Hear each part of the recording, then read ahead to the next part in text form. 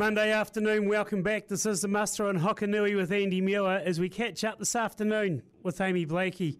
Farming not far from Clinton, more or less slope down region, I do think. Amy will clarify for us shortly exactly where, but interesting how it's just come out that her petition she presented to Parliament advocating the use of wool, carpet and insulation for publicly funded buildings like the Kiwi Build.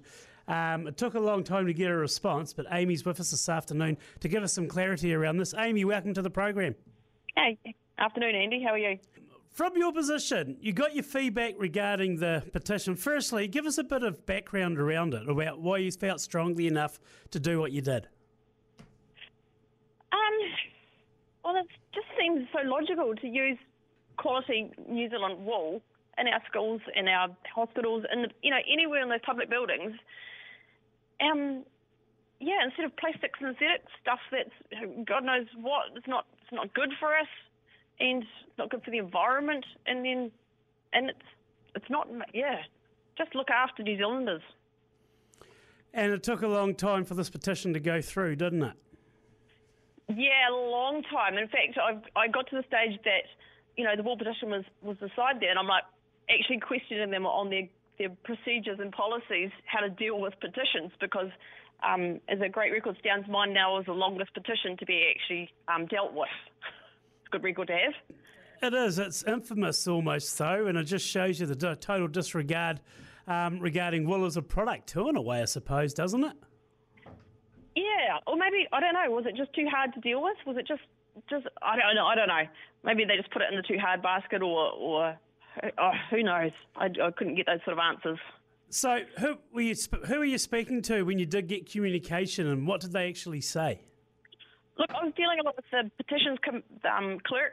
They send the petition, you send the petition to, and they were fantastic. Every time I rang, they're like, "Oh, sorry, Amy, we're chasing it up, but it's delayed, and we're chasing it up." So, I mean, they were good.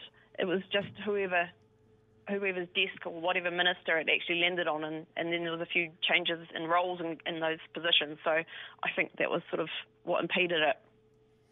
A petitions clerk, that sounds like a good gig. Yeah, I'm not sure if it was, if I was ringing them all the time.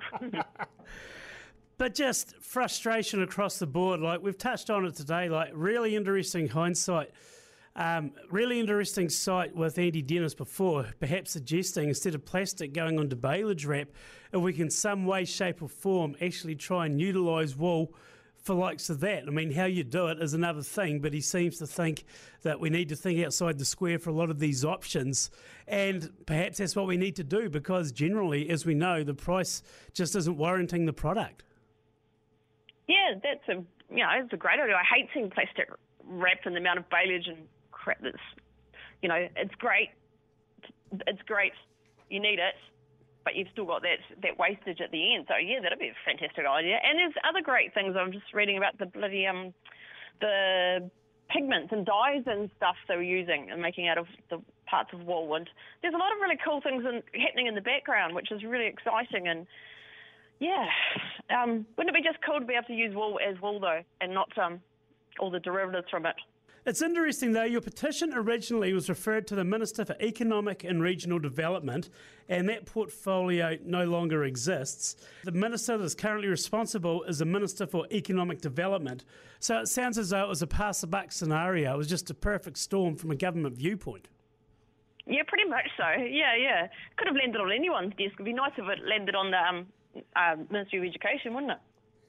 Was there anything positive come out of it, Amy, from your viewpoint? That's a great question. I'm not sure with the petition-wise. I think just people talking about it. Personally, I've met so many wonderful people involved throughout the wool industry, but whether the petition has actually made any changes to things that happen in government, I don't know. I'm not feeling optimistic or positive about that side of it. Trying to keep a glass half full approach towards the industry in general regarding wool, Amy, because you're very passionate about the cause. But what's your what's your gut feeling for the next 18 months, for example? I can't see anything changing with wool in the next 18 months.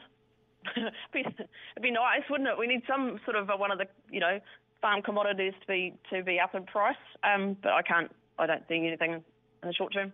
Just for outcomes, this isn't what it should be like. No, absolutely not. No, it's you're producing these wonderful products, and it's so hard to understand why they're not in use. Hey, Amy, just finally, are you at Slopedown or are you nearer to Clinton? Whereabouts do you class yourself exactly? Oh, we're in the middle of everywhere. Slopedown. So we're exactly, if you're travelling by road, exactly halfway between Clinton and Wyndham on Slopedown Road, so out the back there. And our farm borders on the back of the Catlins Forest, so we're in the back there. You'll be enjoying the start to spring? Oh, it's been amazing. It's been, it nibbles them inside. I'm like, we still get a bit of crap weather that comes through once we start lambing later in the month, and it's like, we always get some sort of false spring, but it's been amazing with the bit of growth there, and the paddocks have got a green tinge to them, so fingers crossed. Makes a big difference. Hey, Amy, appreciate your time on the muster, and congratulations on your petition as well. We need more people like you passionate about saving wool. Thanks, Andy. You're welcome. Great to talk to you. Amy Blaikie. Before we wrap up for a Monday afternoon, let's go to Garston. Thomas O'Brien.